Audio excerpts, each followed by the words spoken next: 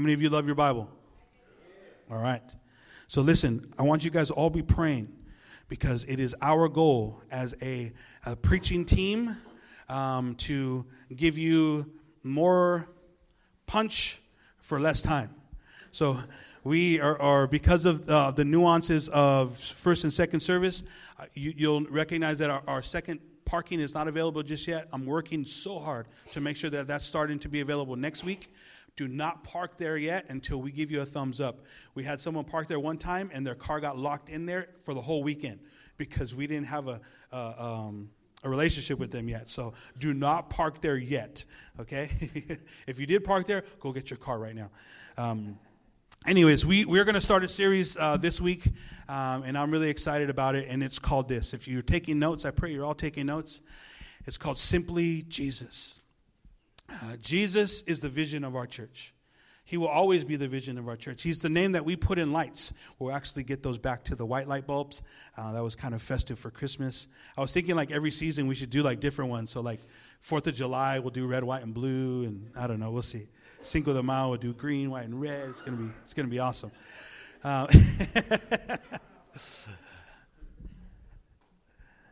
Youth nights, they're gonna get all gothic and put black lights in there. No, we won't do that. Jesus is the light.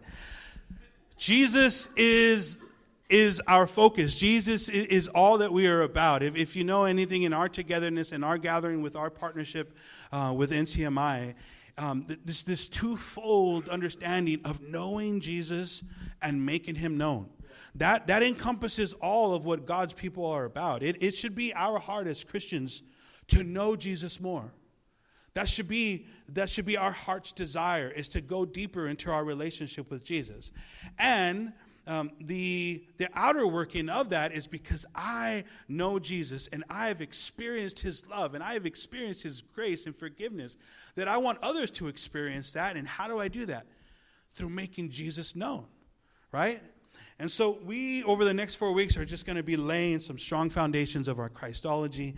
And that's a made-up word, but really it's just our study of Christ, our study of understanding of why he is the principal entity in our lives, not only individually, but corporately as a church. Are you guys okay with that? Okay, 2 of you, Renee and Vanessa, are okay with that. All right, you guys, the rest of you, you're going to have to get on board with me. How many of you have ever heard saying more is better? Right? More is better. How many believe that more is better? Have you heard that? More is better? Right? So when you're going to Olive Garden, you know how they come to your table after they've given you your food and they say, hey, do you want some cheese? Have you ever had this at Olive Garden? And you're like, heck yeah, I want some cheese. Right? And so they bring out that little thing and they're like, all right, say when. Right? And then they're just going like this. And they always trip out on me because I'm like, more. No, more.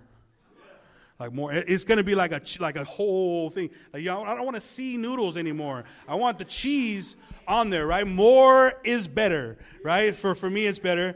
I like more. More can be better. Sometimes say too much of anything is bad. How many of you have heard that? How many of you know that when it comes to Jesus, that's absolutely wrong? Because when it comes to Jesus, more is better. More is better when it comes to Jesus. So we should be like Jody at Olive Garden. Do you want more of Jesus? And like, yes, more. All right, tell me when. I'm not going to tell you when. You just keep going. You're going to get tired. Like, you're going to get carpal tunnel because I want more, right? We need more of Jesus, and we should desire more of Jesus, right? When it comes to Jesus, more is better, right? The more Jesus, the better. Look at someone next to you and say, the more Jesus, the better, right? Okay, listen, the better for you. How many of you believe that? The more Jesus, the better for you. The more Jesus, the better you are. The more Jesus, the better I am. Right? The more Jesus, hear me, the better we are. Right? And the more Jesus, the better this world is. How many of you believe that? How many of you still believe that this world is desperate for Jesus? How many of you believe that if this world would subscribe not to the belief, but to the relationship that we have subscribed to with Jesus, that this world will be a better place? I absolutely believe that.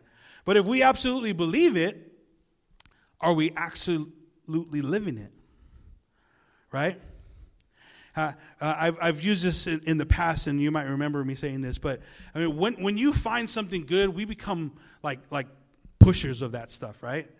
Right? How many of you have like found something good, like a good diet, and like, oh, you got to diet? If you know, probably my wife and I won't just put it on my wife, but right, when we find something, we're like, oh, you got to try this thing. We had this whole church on Whole30 at one point, right? Everyone's like eating this like whole diet for like, try it for 30 days. You're going to do good. And we all did it, and we all saw the results, and then we all lapsed, right? So we're on it again. We're doing good. Pray for strength for Vanessa and me. I'm serious. This whole week I've been hangry. It's been... Yeah, but it's mental. It's not physical. So we become pushers of things, right? We become, like when you find a good thing, you want everyone to know about it. When you find a sale, right? Oh, you got to go to this thing. You're going to pick up this 2 for $1. You got to get there, right? When we find something good, we become a pusher of that thing. When it comes to Jesus, how is it that we keep this thing to ourselves? Because if more is better, he should be the thing that we are pushing the most. He should be the thing that we're talking about the most. Young people, he should be the thing we're talking about the most. Not video games. Girls, not boys. Right? Men, not football. Right? It should be this thing of Jesus that we're pushing the most. When we're talking about Jesus, you can never get too much. We're not talking about salt and sugar. Right? You can have too much salt. You can have too much sugar. We're not talking about salt and sugar. We're talking about Jesus, right? Why, then, is too much of Jesus seem to be a negative thing in our world? Just think about that. Just think about when you're with your family, right? Have you felt this thing like, all right, enough with the Jesus stuff, right? Why is that? Because when we are confronted with the holiness of who Jesus is, it requires us to make a decision.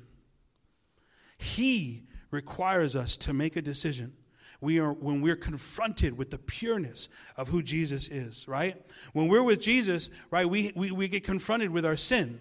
When we're with Jesus, we're confronted with our past. But here's the thing. When you enter into a relationship with Jesus, it's no longer a confrontation. How many of you believe that? So many of us, before we came to Jesus, we lived in confrontation, in conflict with God because of that confrontation. And this is where the world is, right? You show them the mirror of the purity of Christ, and as they look and gaze upon Christ, it's almost like, Lord, I can't look unto you. You're too holy. And we're confronted with our own inadequacies. We're confronted with our own sin, and so we can't look upon Christ. And so that conflict is like, I can't have more of Jesus right now. So that we reject or they reject. And so it isn't until we enter into this relationship with Christ of knowing that we are accepted by Him, hear me, church, as we are. Because in this relationship, God is going to refine us and sanctify us and bring us into a place that is out of darkness into the light, bringing us out of this place from sin into life, right? God, by His blood, washes us. How many of you are washed this morning, right? How many of you have ever heard because you subscribe to Jesus, oh, you're brainwashed, right? Have you ever heard that? Right? Oh, you're brainwashed. Here, this. I want you to use some of these, right?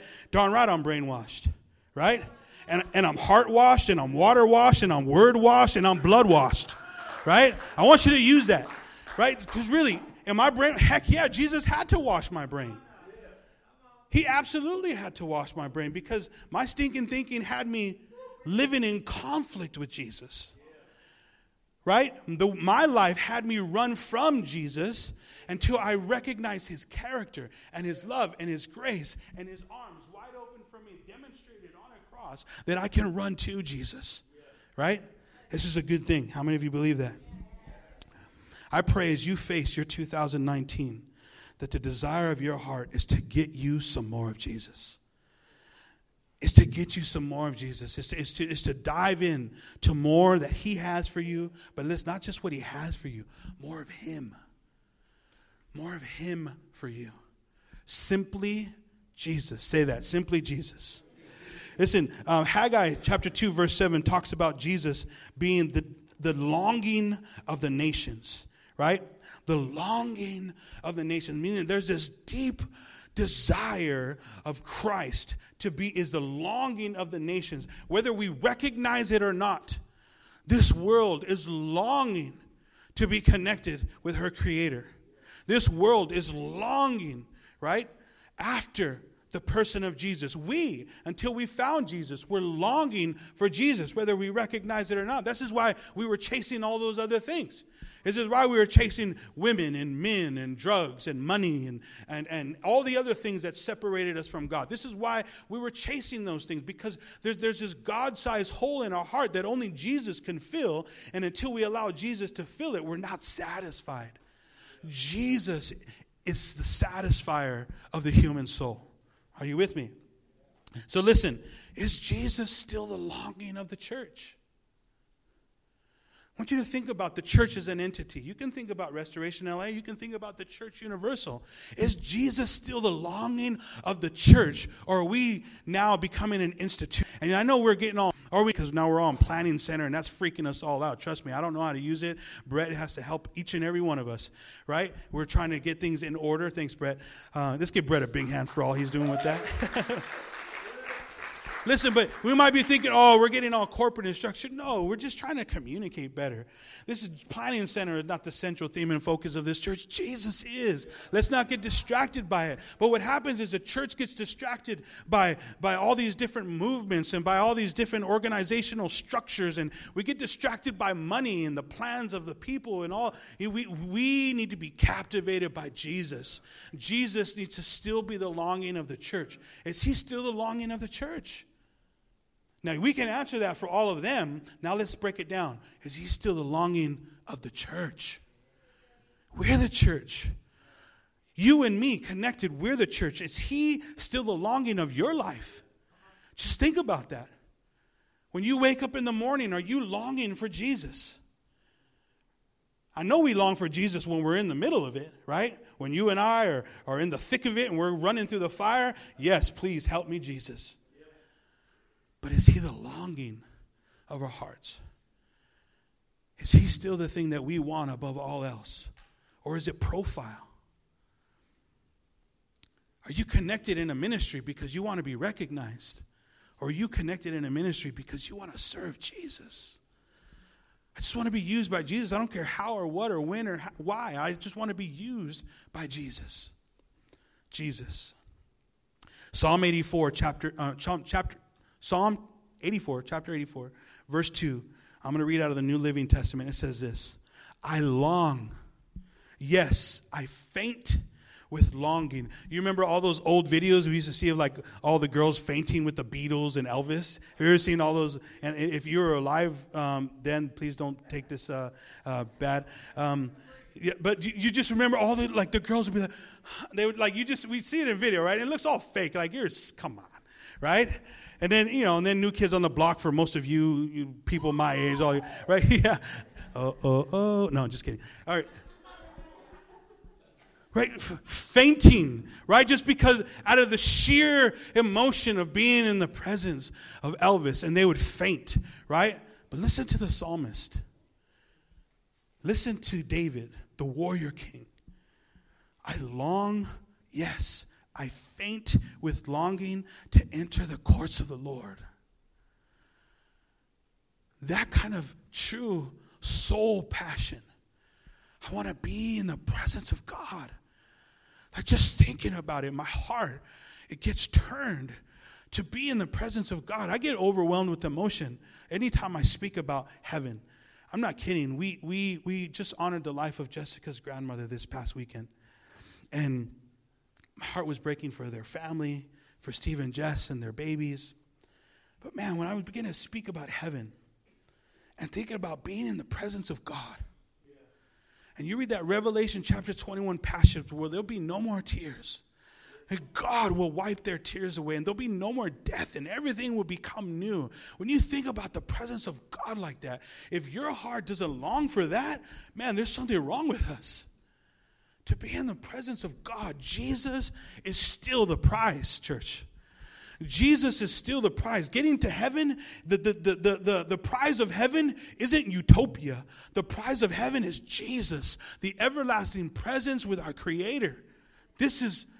our hope. This is the hope of glory that we should be carrying as Christians. Are you with me?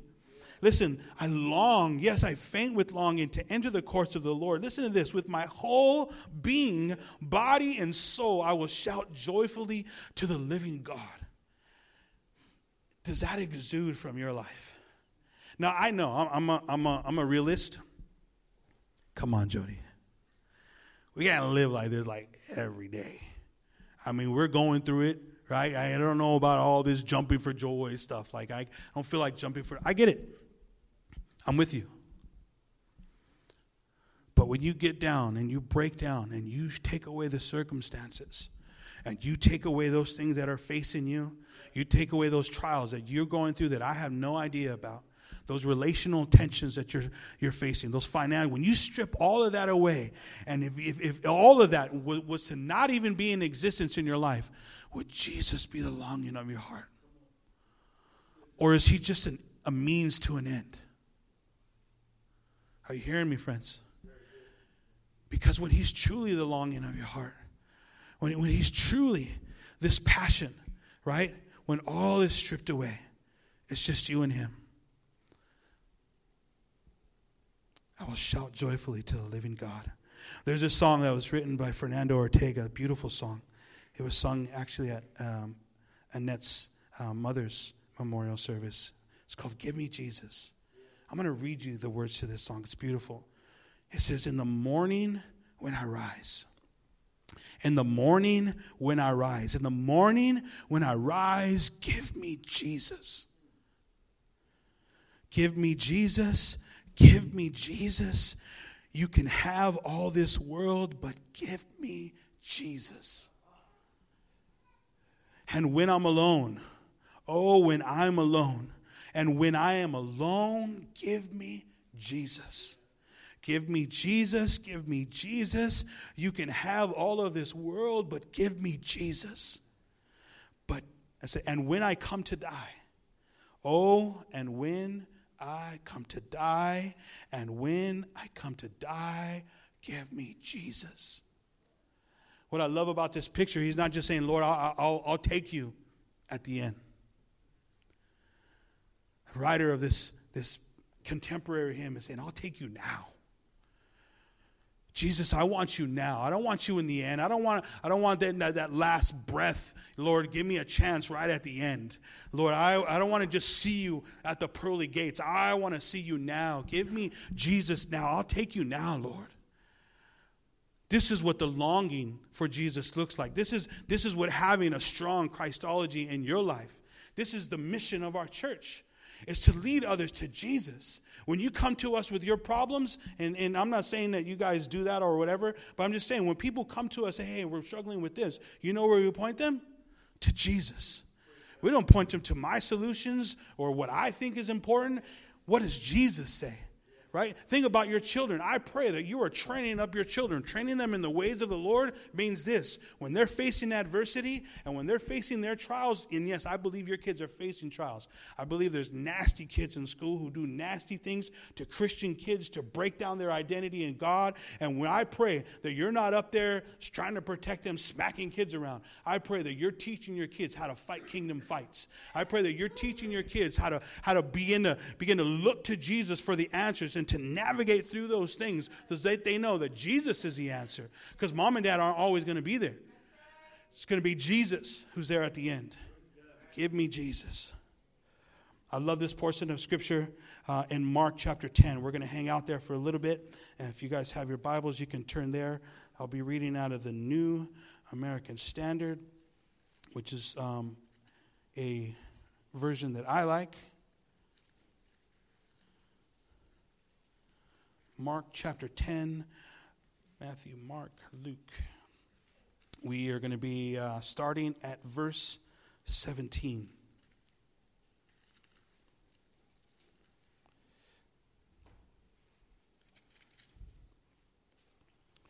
So this portion of Scripture is normally subtitled The Rich Young Ruler. This rich young ruler comes to Jesus. And so you just think this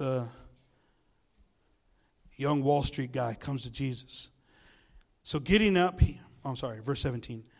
As he was setting out on a journey, a man ran up to him and knelt before him and asked him, "Good teacher, what shall I do to inherit eternal life?" And Jesus said to him, "Why do you call me good?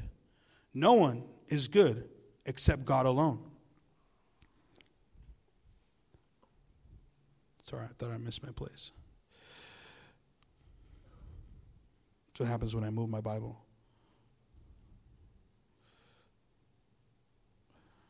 You know the commandments. Do not murder. Do not commit adultery. Do not steal. Do not bear false witness. Do not defraud. Honor your father and your mother. Right? These are the rules. You know the rules. And he said to him, "Teacher, I have kept all these things from my youth up." Meaning, so since I was young, I've kept all these things. And then looking at him, Jesus felt love. What did he feel? He felt love, right? He felt love for him and said to him, "One thing you lack." All right, you kept all the rules. I get it. But there's this one thing that you lack. Go, say go, and sell all your possessions and give to the poor. And you will have treasure in heaven. And then listen to this, and come follow me. But by these words, he was saddened, and he went away grieving, for he was one who owned much property. And Jesus, looking around, said to the disciples, "How hard it will be for those who are wealthy to enter the kingdom of God." And the disciples were amazed at his words. But Jesus answered again and said to them, "Children, how hard it is to enter the kingdom of God. It is easier for a camel to go through the eye of a needle than for a rich man to enter the kingdom of God." I think I'm reading all the way to 34. They were even astonished and said to him, "Then who can be saved?" Looking at them, Jesus said, "With people it is impossible, but not with God. For all things are possible with God." And Peter began to say to him, "Behold, we have left everything and followed you." And Jesus said, "Truly I say to you, there is no one who has left house," listen to me, friends, "who has left house or brother or sister or mother or father or children or farms for my sake and for the gospel's sake, but that he will receive 100 times as much now in the present age, houses and brothers and sisters and mothers and children and farms, along with persecutions, and in the age to come, eternal life. But many who are first will be last, and the last will be first." I'm going to stop there. This rich young ruler comes to Jesus, and he says, "Teacher, what must I do to be saved?" Jesus gives him the prescription for salvation, right? He gives him, "Hey, you got to keep all the commandments." And the guy says, "Hey, I've kept those. I've kept all those commandments." And then Jesus says Jesus felt love for him. And this is what I think the translation is saying. Jesus felt compassionate love for him. And here's why that compassionate love. And I want you to hear me out. I'm not trying to belittle the scripture, but it's kind of like, pobrecito. He doesn't get it. Because he thinks because he's kept the rules that he has a hold of this thing. And here's how he starts. "Teacher, what must I do to be saved?" But he said this, "Good teacher." And Jesus gives him a prompt. He gives him a prompt. This is like the Holy Spirit gives us prompts. He says, "Why do you call me good? No one's good except for God." And this is what he's trying to get the young man to grasp. You're not just talking to a teacher. You're not just talking to a man who is going to give you a list and a program to follow in order for you to inherit eternal life. You're actually talking to God. So let me ask you this question. Who is good outside of God? And so this young man didn't draw the conclusion that Jesus wanted him to grasp, right? And so Jesus says, "Okay, you've kept all those commandments. You've done all the right things. Then let me give you this second chance. You don't understand what I'm trying to tell you. I'm trying to tell you I am a good God. I'm trying to tell you I am the good God. I'm trying to tell you it's not by the rules that you're following. It's actually me that you need to be following. So let me tell you this. This is what you need to do. You've kept all the commandments. You kept all the rules. You go to church. You've read your Bible. You know what things to do. You know all what to do, but you're actually not living it. So let me tell you how to live it. There's one thing you lack. Here it is, friends. Me. I need you to drop everything. I need you to sell all your possessions. Right? I need you to sell all of your possessions. I need you to sell everything that you have. Sell it off. Give to the poor. And come chase after me. Come and follow me. Come and follow me. I am that bread of life that you've been looking for. I am the one that you've been desperate for. I am the one that you're longing for. You want to know how to inherit eternal life? Come follow me. And what happens to this young man? His heart breaks. Why? Because when Jesus said, go sell all your stuff, he begins to tally up all he has. I mean, Lord, the house. I mean, Lord, I just bought the car. But Lord, it's a night, the car. But Lord, you know that boat, the boat. Now listen, you and I are sitting here and we're like, I don't got a boat. You know, Jesus is, I mean, sometimes I can't identify with this passage because I'm not a rich young ruler, right?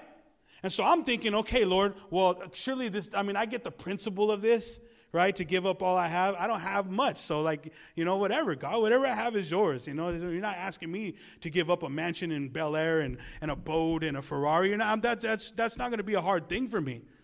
But here's the thing. Principle still applies to us as followers. I think I read the wrong. I was reading you guys 10. We should have been at 8. And so here's for us, right? When Jesus, when we think we have Jesus figured out, Jesus will always go extra on us, just like he goes extra on this guy, right? And what I mean by extra, it's a kid's term. They know what I just meant, right? When you go extra, it's like when you go a little overboard. Like Iverson, he's extra when he worships, which is a good thing. Some of you guys need to get extra on your worship, right? So listen, I love you, Iverson. Keep doing it, bro. Listen, with Jesus, he's saying, I'm gonna take you to the depths of this thing. You got it off. I've done all that, Lord. I've checked all those boxes. So God's going to take us deeper. He'll always take us deeper. And so you say, okay, well, that rich young ruler doesn't apply. Listen, Mark 8:34. It's the same call to a different group of people. It has nothing to do with finances and giving up the possessions. But listen, and he summoned the crowd and the disciples, and he said to them, if anyone wishes to come after me, he must deny himself. Look at your neighbor and say, you need to deny yourself. You must deny himself. Listen, take up your cross. Take up your what? Your cross and follow me. Say, follow Jesus. This is what we need to do. For whoever wishes to save his life will lose it. But whoever loses his life for my sake and the gospel's will save it. For what does it profit a man? Listen to me, friends. What does it profit a man to gain the whole world and yet forfeit his soul? Eminem didn't write that. Jesus did. What is it for us to gain the whole world and yet forfeit, not lose, forfeit, hand over. Not, oh, I lost no, forfeit. For what will a man give in exchange for his soul? Friends, what would you give in exchange for yours? What would you give in exchange for your soul? What would you give in exchange for your relationship with the Son of the living God? What would you give? In principle and in word and deed, right now you would say nothing. And yet come Monday morning, there's a whole lot. There's a whole lot we will forfeit. Verse 38 reads like this, and this is slam dunk time. For whoever is ashamed of me and my words and this adulterous and sinful generation, the Son of Man will also be ashamed of him when he comes in the glory of his Father with the holy angels. Lord, help us. I pray that you aren't ashamed of the Jesus that you love. I pray in this next season that you learn to stand simply for Jesus. That Jesus becomes not just a sprinkle on your life. I pray Jesus become the central theme and focus of who you are as a Christian. I pray that we learn to lay down our life as a sacrifice to Jesus. That in this way that Jesus says to pick up our cross daily. That we are going to pick up our cross. We are going to stand for Jesus, hell or high water. With much or with nothing. We're going to serve Jesus to the best of our ability, that we are going to stand on who he is and stand on the finished work that he accomplished on the cross, because that is what he has called us to. I really believe in this next season that Jesus wants to reveal himself to each and every one of us in new ways. And part of that anointing kind of service that we did during the worship time, as I was praying for people, it was that this newness would come. That we would want to know all of Jesus, that we would experience the depth of Jesus. We would learn to love Jesus more. But it starts with this, is us placing him in his rightful place. Now, I know it's January 6th, and most of us probably tried it on January 1st, but today's a fresh start. Is Jesus in that place, church? Is Jesus in that place? Because I'm telling you, as an eldership team in the life of this church, we are fighting to keep him in that place. We are fighting to keep him in that place in every ministry. We are fighting to keep him in that place in every relationship, that Jesus is the central theme and focus of who we are. Because I'm telling you, church, if we don't hold on to that, we've lost everything. If you don't hold on to that for your life, you parents, for the life of your kids, husband and wife, for the life of your marriage, then we have lost everything. Jesus has to be the central theme and focus. Singles, yes, that includes you. If you don't establish Jesus in your life today as the central theme and focus of your life, then you are going to be swayed by every person that comes along and tries to snatch your heart for Jesus. Jesus is first. Oh, but he's so cute. No, Jesus is first. Jesus is first. And if Jesus isn't first in that person's life, you're setting yourself up for a fight. I'm not saying it can't work out, and I'm not Jesus. Vanessa and I, we didn't do it all right, but when we chose Jesus, thank you, Lord. My advice, start with him, and it'll all work out a whole lot better. Please stand with me this morning. Oh, you guys should applaud Jesus, because that's record setting right there.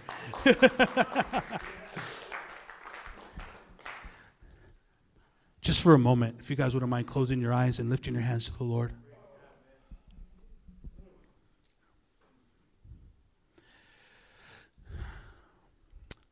The worship team led us in a song this morning. Here's my heart, Lord.